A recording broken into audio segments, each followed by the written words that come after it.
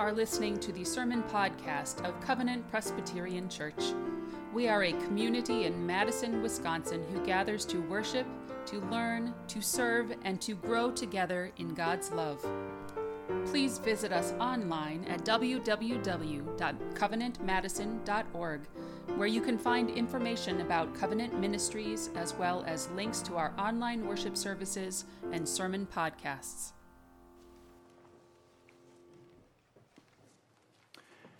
There are many good reasons to like Jesus. One reason is that he asked good questions. Questions like, which one of these people acted like a neighbor? Another good reason to like Jesus is that he was a good listener. He paid attention to people. He cared about people, particularly the lost and the least and the last.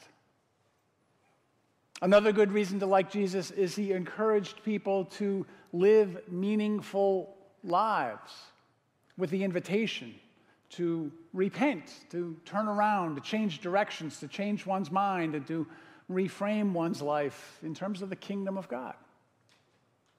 Another reason to like Jesus, he turned water into wine. And another reason to like Jesus, he really liked food and he liked to eat.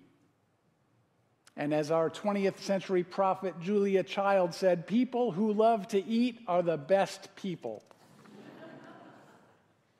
So Jesus is one of the best people. In the Gospels, food and Jesus appear side by side pretty consistently, especially in Luke's Gospel. Jesus provides food for thousands of people by miraculously multiplying some bread and some fish to feed all of these people. He teaches his disciples about the importance of feeding hungry people and making sure people aren't hungry as much as they can prevent it. And perhaps most significantly, Jesus over and over again shares meals with all kinds of people. He shares meals with the religious leaders, the Pharisees. He shares meals with his disciples. And I think most significantly, he shares meals with the people who were often ignored or excluded or forgotten from those meals.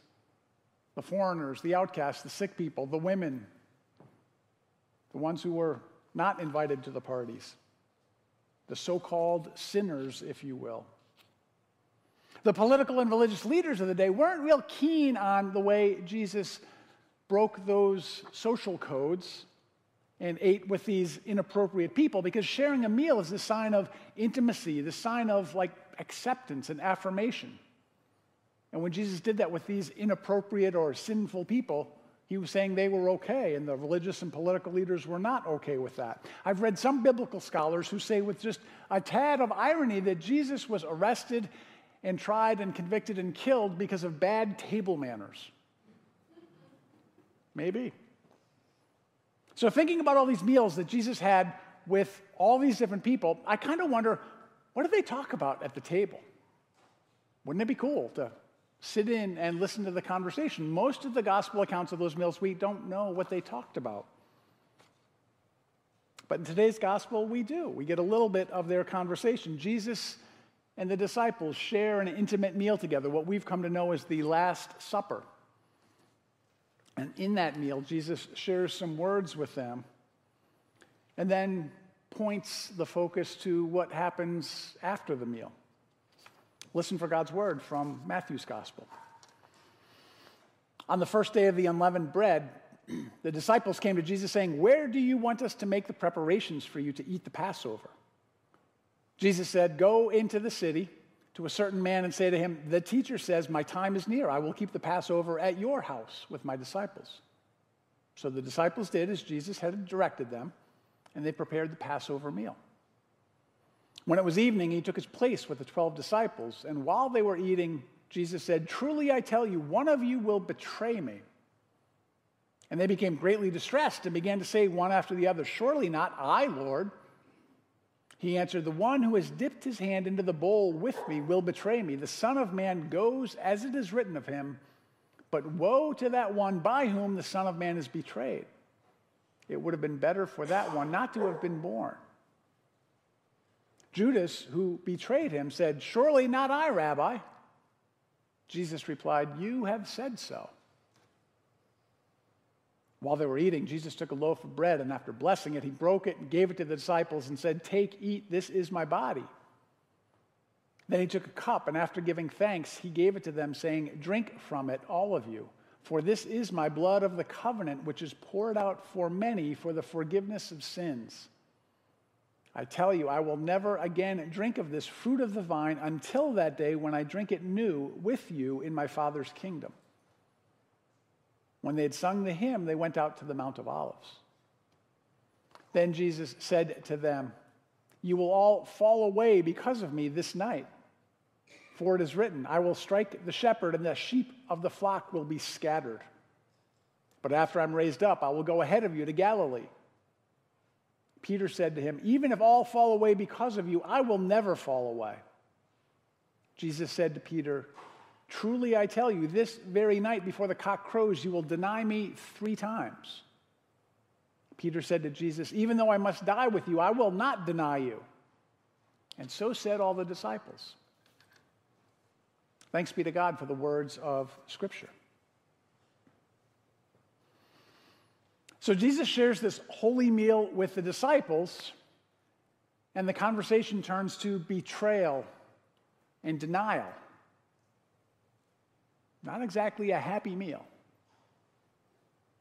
But when we celebrate communion here at Covenant, like we do on the first Sunday of every month, we emphasize what our tradition tells us, that it's the joyful feast of the people of God. And we get that from Scripture. There are multiple places in the Bible where we read about God's promise of heaven being a place that involves food. In Isaiah chapter 25, we read, "On this mountain the Lord of hosts will make for all people a feast of rich food, a feast of well-aged wines. And the Lord will destroy in this mountains the shroud that's cast over the people." And then, as we read last week, God will wipe away the tears from all the faces. So this vision of heaven from the prophet Isaiah involves the no more tears angle, but it also involves a feast with good food and good wine. Pretty good image. In Luke's gospel, we read about how people will come from north and south and east and west and take their place at the banquet, the kingdom of God. Again, this image of people coming together, all the people coming together for a big meal. Maybe that's why churches have potluck meals so often, right? What a great vision. Then in the book of Revelation, the last book of the Bible, the imagery continues, this sense of people will come together and there will be no more hunger for anyone. There'll be enough food for everyone. So there's a sense of abundance, food for everyone, and festive celebration that runs through our Scripture. If heaven or the afterlife has anything to do with a big meal and a big party, that sounds pretty good to me. Sign me up. The hope with communion here on earth is that the meal would nourish us and remind us about God's love, God's sacrificial love in the person of Jesus, and give us strength for faithful living. So we know that God is forgiving, so we have the power to forgive people.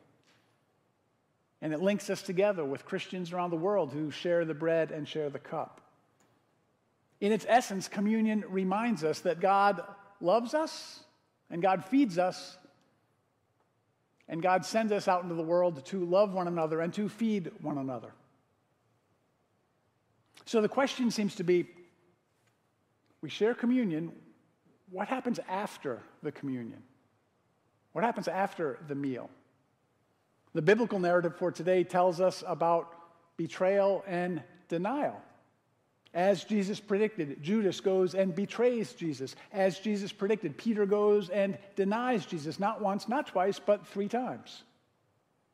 So maybe we should think at least a little bit as we enter into this Holy Week what betrayal and what denial look like. Some of us might have been to churches where we were told not to deny Jesus, which meant that we shouldn't be ashamed to talk about Jesus, that we shouldn't be ashamed to witness and to share our faith and to invite people to church and to tell them about the steps to salvation. And while those words are important, there might be a place for appropriate words with people. What I think is more important is our deeds, is our actions, in terms of whether or not we betray and deny Jesus. And the reality is, I think we do betray and deny Jesus in a variety of ways. One way I think we betray and deny Jesus is when we take our loved ones for granted, when we just kind of go through the motions of life. I grew up in Connecticut on a little side street off of Main Street, and we had next-door neighbors who were there, and they'd been there forever, this wonderful couple called Mr. and Mrs. Frank. Mr. Frank is still with us today at age 103, I believe, still living in the house. One time, when I was in my late 20s, I think, long time ago, I got locked out of the house. I was coming home and couldn't find the key that my parents had left for me. So unannounced, I went and I knocked on the door of Mr. and Mrs. Frank because I knew they had an extra key. They had no idea I was coming, and they invited me in, and it was very clear that they had just finished having dinner together at their cozy little kitchen table. And I thought, isn't that nice? They're having dinner together, and they were just getting ready to play cards together. It's a couple in their 70s.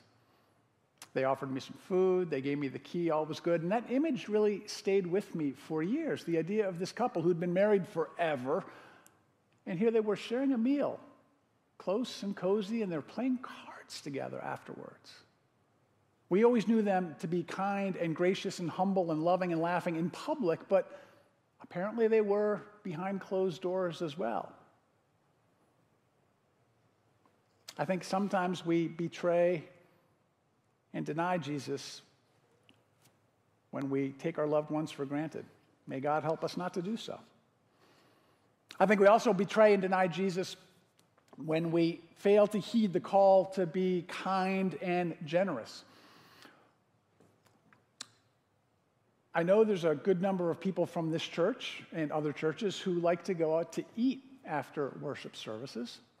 And I've learned over the years, I don't usually go out to eat on Sundays at noontime, but I've learned over the years that among people who work at restaurants, there's a little bit of apprehension on Sunday at noontime when they see the well-dressed people coming into the restaurant, because apparently the Sunday brunch church crowd, at least a noticeable amount of them, have acquired the reputation of being rude and cheap with their tips.